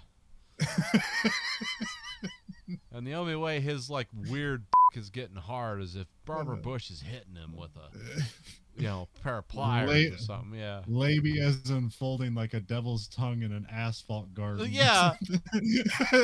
It's too bad those guys didn't exist at the same time. I mean, they might have. Dane Cook's actually like way older than you think he is. But I don't think Bill like Bill Hicks ever followed him. Yeah, no. Yeah, because I think like Bill Hicks was coming up around the time like Mark Maron was like trying to make his way in. Yeah. But also like we really know Bill Hicks, but almost actually in reality nobody knows who Bill Hicks is. Really? Less today. Oh, I thought everyone knew who he was. I have all his albums. No, yeah, like I had like that was like an early like late 90s, early 2000s, like when you had like Napster and stuff like that. Like that stuff got around. But like he was already dead by then. So it's kind of a thing you had to find and discover. It's like, yeah, this guy's great. But then like you could only mine like old material and stuff like that. Well, see, Like there's nothing further to go on. And that's the so thing. Like Bill Hicks, Art Bell, and what's the other guy's name? Like Alex Jones. They all kind of merged in my mind. Because have you ever heard the weird theory that like Alex Jones is just Bill Hicks because Bill Hicks faked his own death? And because once like Art Bell kind of fell off the scene and all I had was Alex Jones, it's like I wanted to believe like Alex Jones was really Bill Hicks, even though I knew he wasn't. Because it was like, oh, that would be amazing if that was the case. Like Bill Hicks faked his own death to abandon comedy and just go straight into conspiracy theories. But of course that wasn't the case. But you know, it was always fun to imagine like, oh, that's real. And I'm talking about stuff that was like, you know, 20 years ago was cool. So that's how outdated I am. I remember there's the Bill Hicks description of like why nothing ever changes because of why do government officials say they're going to change thing and nothing ever changes, and he has a description of like the president being elected and then them being shown a new angle of the assassination of JFK. Yeah. And that whole story is like, as he tells it, like, you know, he does a great job of it, but now that's just like that's something conspiracy theorists say, not knowing it has an origin to a comedian who is just making shit up. Yeah. They're like, no, this is true. That's how religion starts. That's how God is made. Is like, oh, we're just going to repeat something often said by, you know, a genius who like died before his time because he was so smart. He was like, I'm just going to smoke and drink because I don't want to live very long because I know life sucks and I can tell you why it sucks. And then it becomes like, oh, no, this was like God said this. It's like, no, Bill Hicks said this a long time ago.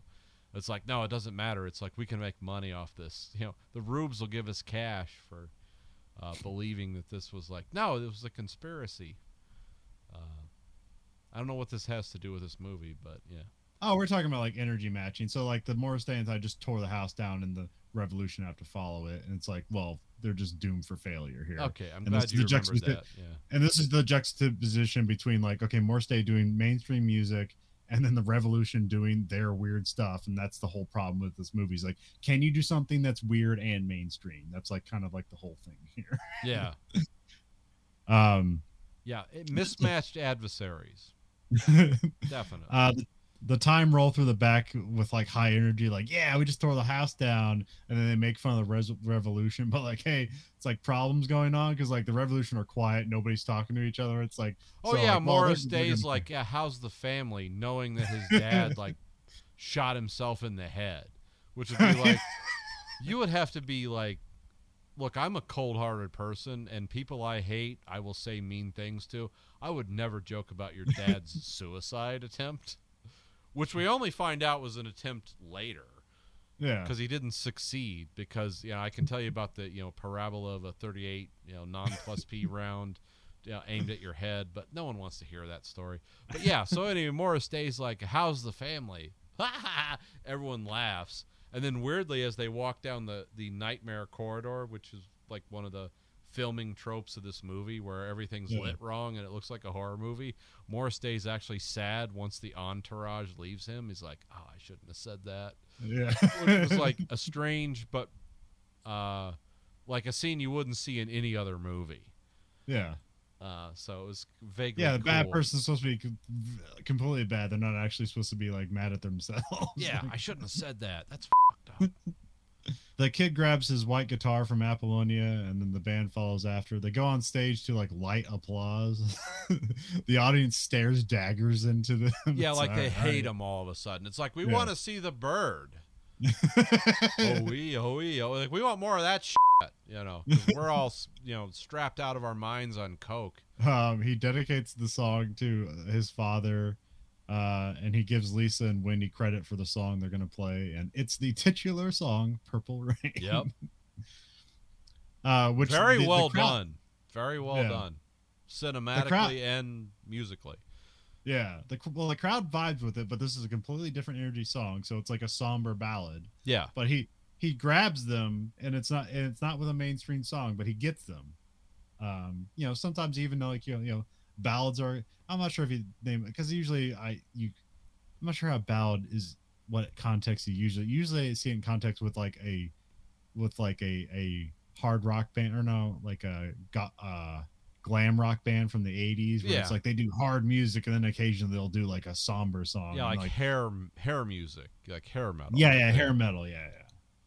And it's like, yeah, you got to do a bunch of hard songs, but you got to do one soft song, and then that one soft song will sell like triple, because like now, because then like the guys will like it because they like the hard stuff, and then and so like they'll approve of it because it's the same band that makes the hard stuff, but then women will like it too, and that's because you're getting both audiences. That's when you're like sell the crap out of your album. Yeah, we can have feelings because it's not gay. Because these guys did like like Dawkins did like some song like yeah, they sung enough about like having sex everywhere in the world and orgies all over the place, and then they can do a sad song about like their girlfriend left them.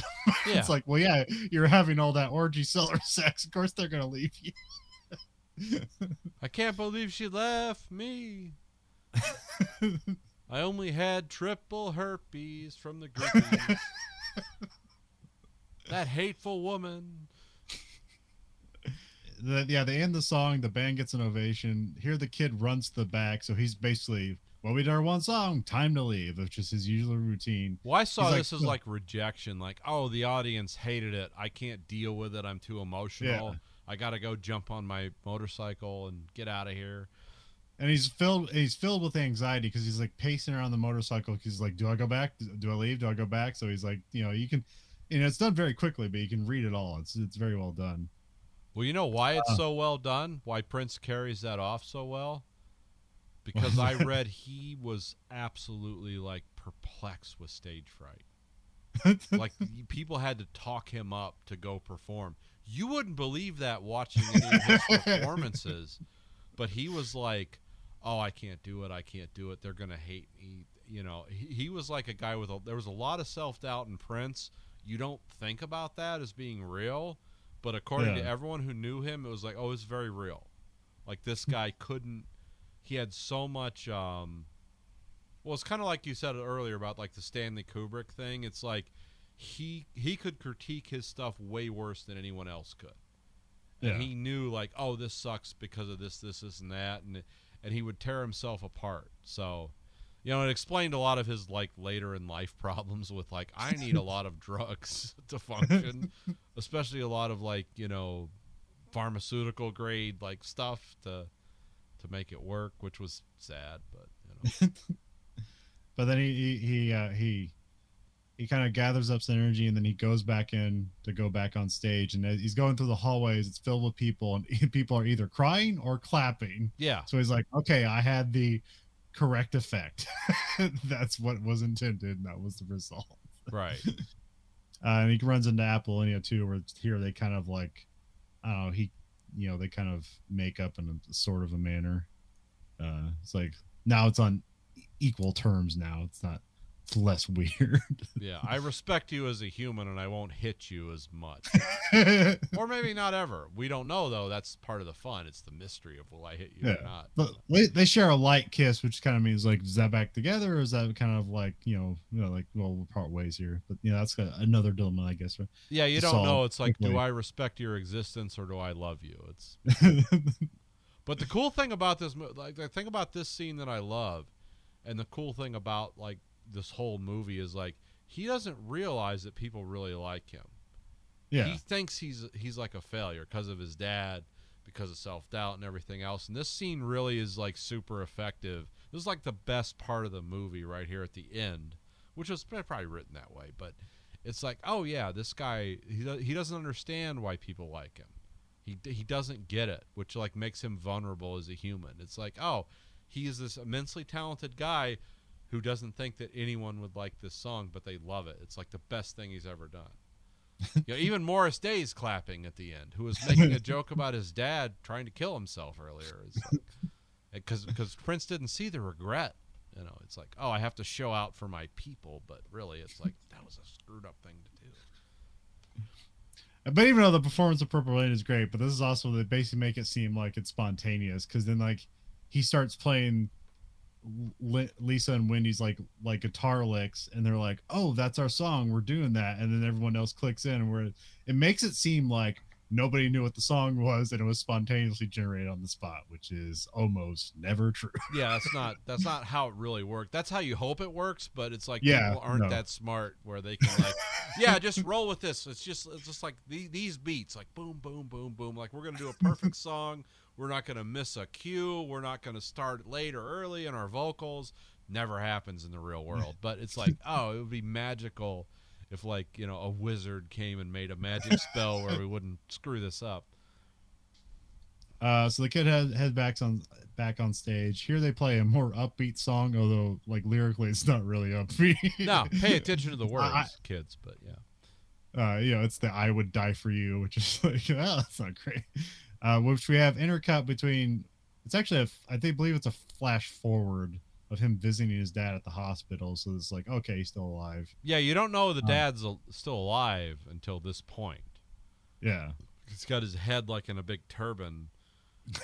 Because he was firing a low velocity 38 instead of a plus P, which like I have a plus P, which like will penetrate the skull, but a 38 low velocity will actually like you'll shoot it in and it'll like go under your skin but won't be hard enough to pierce the skull, so it'll kind of glance around, but it'll put enough pressure on your skull where you'll need some kind of turban. Because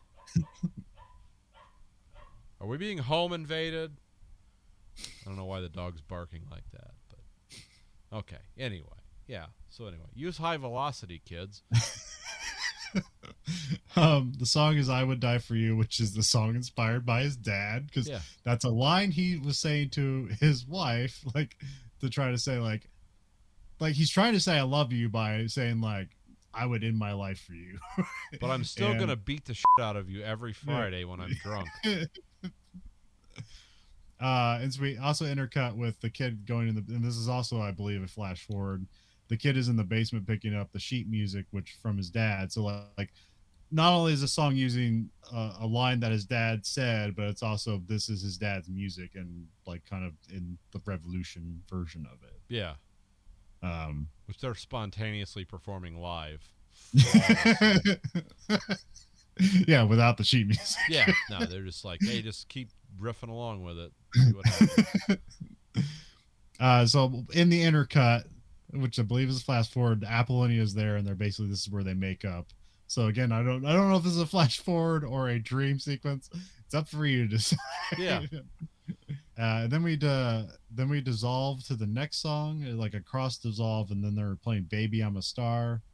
The jizz guitar gets brought out. Or it's just a guitar that starts spraying water all over the audience. And then we have a freeze frame of the kid while he's kind of has his back to the camera. He's like looking over his shoulder, and freeze frame and credits. Yep. And the credits roll over that, and it's also doing a smash cut of all the songs in the movie, and that's the end of the movie. Yeah, jizz guitar is the best. I was actually, what did I call it? Like a golden shower guitar. Oh, okay. Yeah. I was like, yeah, it's the golden shower solo. It's like, that's weird. Who does that? Well, in the the band in Star Wars, that in the lexicon of George Lucas's Star Wars stuff, that is called jizz music. Nice. I like that. Good on you, George. You got us. Which I'm guessing when he came up with that, he didn't either that wasn't a term then, or he didn't realize it was, and he was just like, yeah, we'll just take jazz and replace one of the vowels. We'll just take the one vowel and change to a different one. Yeah, I don't know when like the most perverse terms came into our lexicon. I didn't, because I found out the other day that pussy wasn't a word until like the late 19th, early 20th century. Like that wasn't a thing.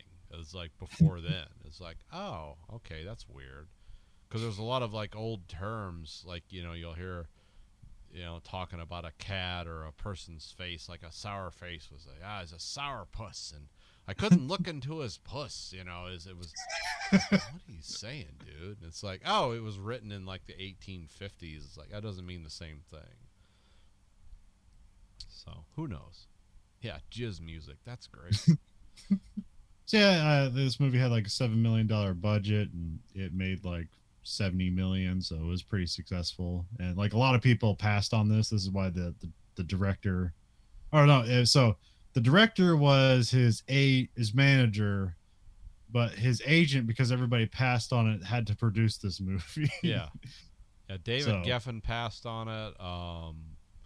I think Richard Pryor was offered to have a producing role in it. So Yeah, I heard about Richard Pryor, and I know they approached the people that in the UK that did Pink Floyd The Wall, and they were like, no, we don't think this is for us. Like, yeah, it moved around a lot, and while that happened, the script was being rewritten.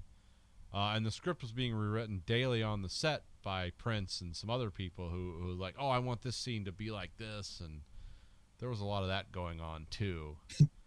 Supposedly, I don't know. I just watched some videos on it.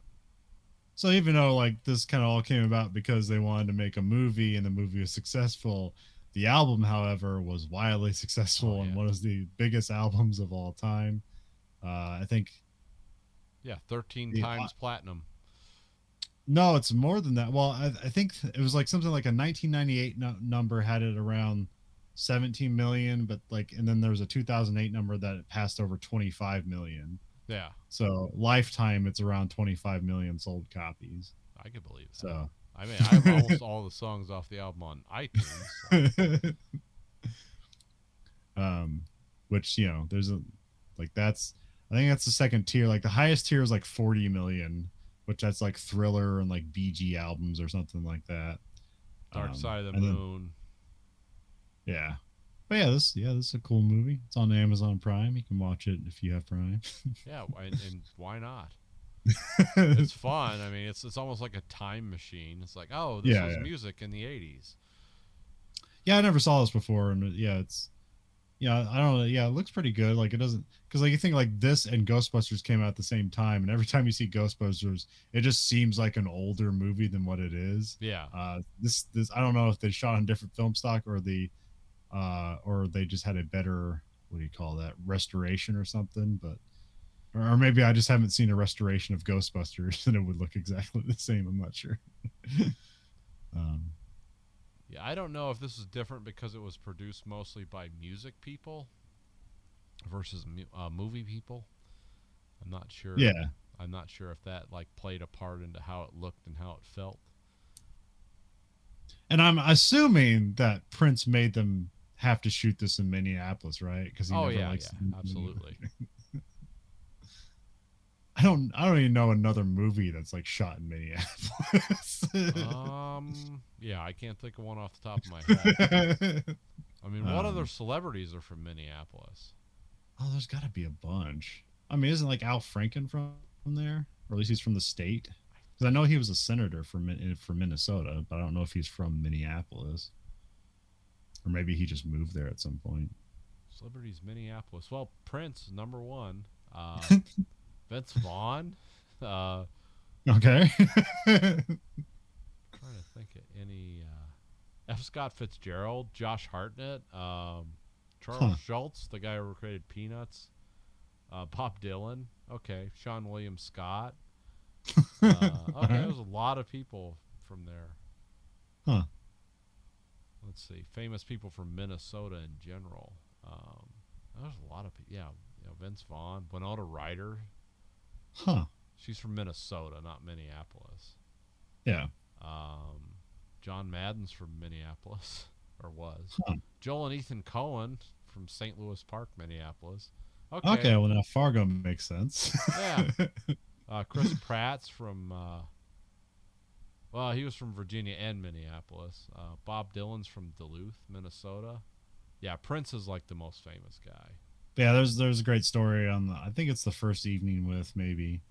Kevin Smith has a story about working with Prince, because I forget what they were supposed to work on. But apparently Prince liked something Kevin Smith did. Yeah. And so he just hired Kevin Smith to we're going to make a music video or something. And then he goes into his house, and I guess he goes in the bathroom, and there's a sign that says this entire house is wired for sound. So basically, anytime, anywhere, if Prince wants to make music, he can record it because his entire house is a recording studio. That's nice. There's also apparently just tons of unreleased albums. He just make music be disappointed with it and shovel it away. Oh, yeah, I've heard about that. Like, yeah, there's like thousands of hours of recording things. And didn't he want a camel also at 3 a.m.? Yeah, Wasn't that from an something like evening that. with? It's Yeah, probably. like, yeah, I need a camel. It's like 3 a.m. in Minnesota. It's like, we're gonna get a camel. It's like, well, Prince will find a way. Well, it's Prince, so we got to make this happen. Yeah, because he had like a recording studio / residence / everything called Paisley Park, which I guess was defunct in 1994, but was still maintained as a residence and a recording studio later. Because there was also a movie production, documentary production thing that went along with it. Yeah. But it sounds like, yeah, Prince was a guy with a lot of big ideas. It's like, let's do this, and he was like the main idea guy, but not really a details man. So some of that stuff didn't pan out. Well, yeah, because I think I think that was the documentary that Kevin Smith was shooting, and like they shot a bunch of it, and then it just, like he said, like it just went into a vault, and nobody ever edited it or put it together. It just exists, Yeah, raw somewhere. I looked up like that 7th Avenue Club is like it still exists. It apparently fell apart during a performance one day, so but it's still around, and they're still holding. It's still a venue holding music and stuff there. Although I looked up like who's playing there now, and like I don't know who anybody is. yeah. Although there was some band called Derecho, and I'm like, I wonder if that's recent or if they've just always been called that. Yeah, that'd be interesting to know. Because in Cedar Rapids, we had in 2020 or 2021, just when the pandemic, if you thought the pandemic was bad, we had a thing called Derecho, which is like a land hurricane that completely the city. You guys have you completely recovered from that yet? Yeah, mostly. I mean, because you guys had the flood of the Mississippi River, like what, 10 years before that or 8 years before? Cedar River, but yeah, 2008 flooded pretty much all of downtown. Yeah, you live in a weird place with a lot of violent weather. Yeah, that's a nice thing about living in Michigan, especially the part of Michigan I do. Safest area in the country for weather. Not so much for like being shot or violence. Like the rates are pretty high around, kind of near me. But as far like we don't have tornadoes here, or when we do, they're really rare. But you guys have like land hurricanes, floods, and biblical locusts, and like I don't have any of that here. Well, the thing with derecho is I describe it as a land hurricane because that's like the speeds the wind get up to, but it's just a sheer line speed. It all goes in one straight line, and it's like 120 miles per hour, and it lasts for about 15 minutes. And because it's all in a straight line, it makes everything give. And so yeah, it becomes the damage that keeps on giving because you don't know like what damage will be a future problem later on. Where like, now this tree is going to fall apart because 10 years ago it got pushed around too hard. You're only being pushed in one direction. It's not like unidirectional where it rocks back and forth. It's like, no, it's all going to the northeast. And yeah, I saw videos of that. It was like insane. It was like, is there a tornado? It's like, no, that tree's just landing on the street because of shear winds. Yeah. But, for all you people who want to make something weird about it and try to raise our taxes so we can't use gasoline, those have happened how many times in Iowa? I mean, quite a bit. I don't know. I mean, it's not something that just happened because climate change is what I'm saying. It's like, they've had those happen a few times. Yeah, I mean that was. I mean, that's the weird thing is like it's like because we're really close to Iowa City, and you think like something this big, like but no, you drive down Iowa City, nothing happened there. Yeah, that's just a small window that this took, and it just hit one of the biggest cities in Iowa. It was like, that's weird. But now the Weather Service, they'll put out warnings just for like, hey, the conditions are right for this again. So now there's even more like, hey, severe weather, it's going to get windy. It's like, oh God, is it coming again? Well, that's what happens when the population of your country goes from 75 million to almost 400 million. It's like, oh, now all of a sudden these places that weren't being hit before, it's like, oh, people live here. Now it matters. It's not like some weird phenomenon. Like, remember when all the trees were flying around in the upper atmosphere? It's like, no, now there's a city there. It's like, oh, no. But I also think like tornadoes are pretty pervasive, and like they destroy everything. Like you see, there's literal towns in Iowa where the entire town was destroyed, but Yeah. they were very small towns. But man, I don't think there's ever been like a tornado that hit like an F5 that hits a major metropolitan area where it's like the day after tomorrow. Like I don't think that's ever happened. No. But it's got to happen at some point. Yeah, well, that's because Cedar Rapids, you're roughly the size of the largest city I live near, which is Ann Arbor. And the most exciting thing that happens in Ann Arbor is it rains too much or it gets too cold. Like we don't have the insane weather here that you guys do because the Great Lakes kind of keeps us.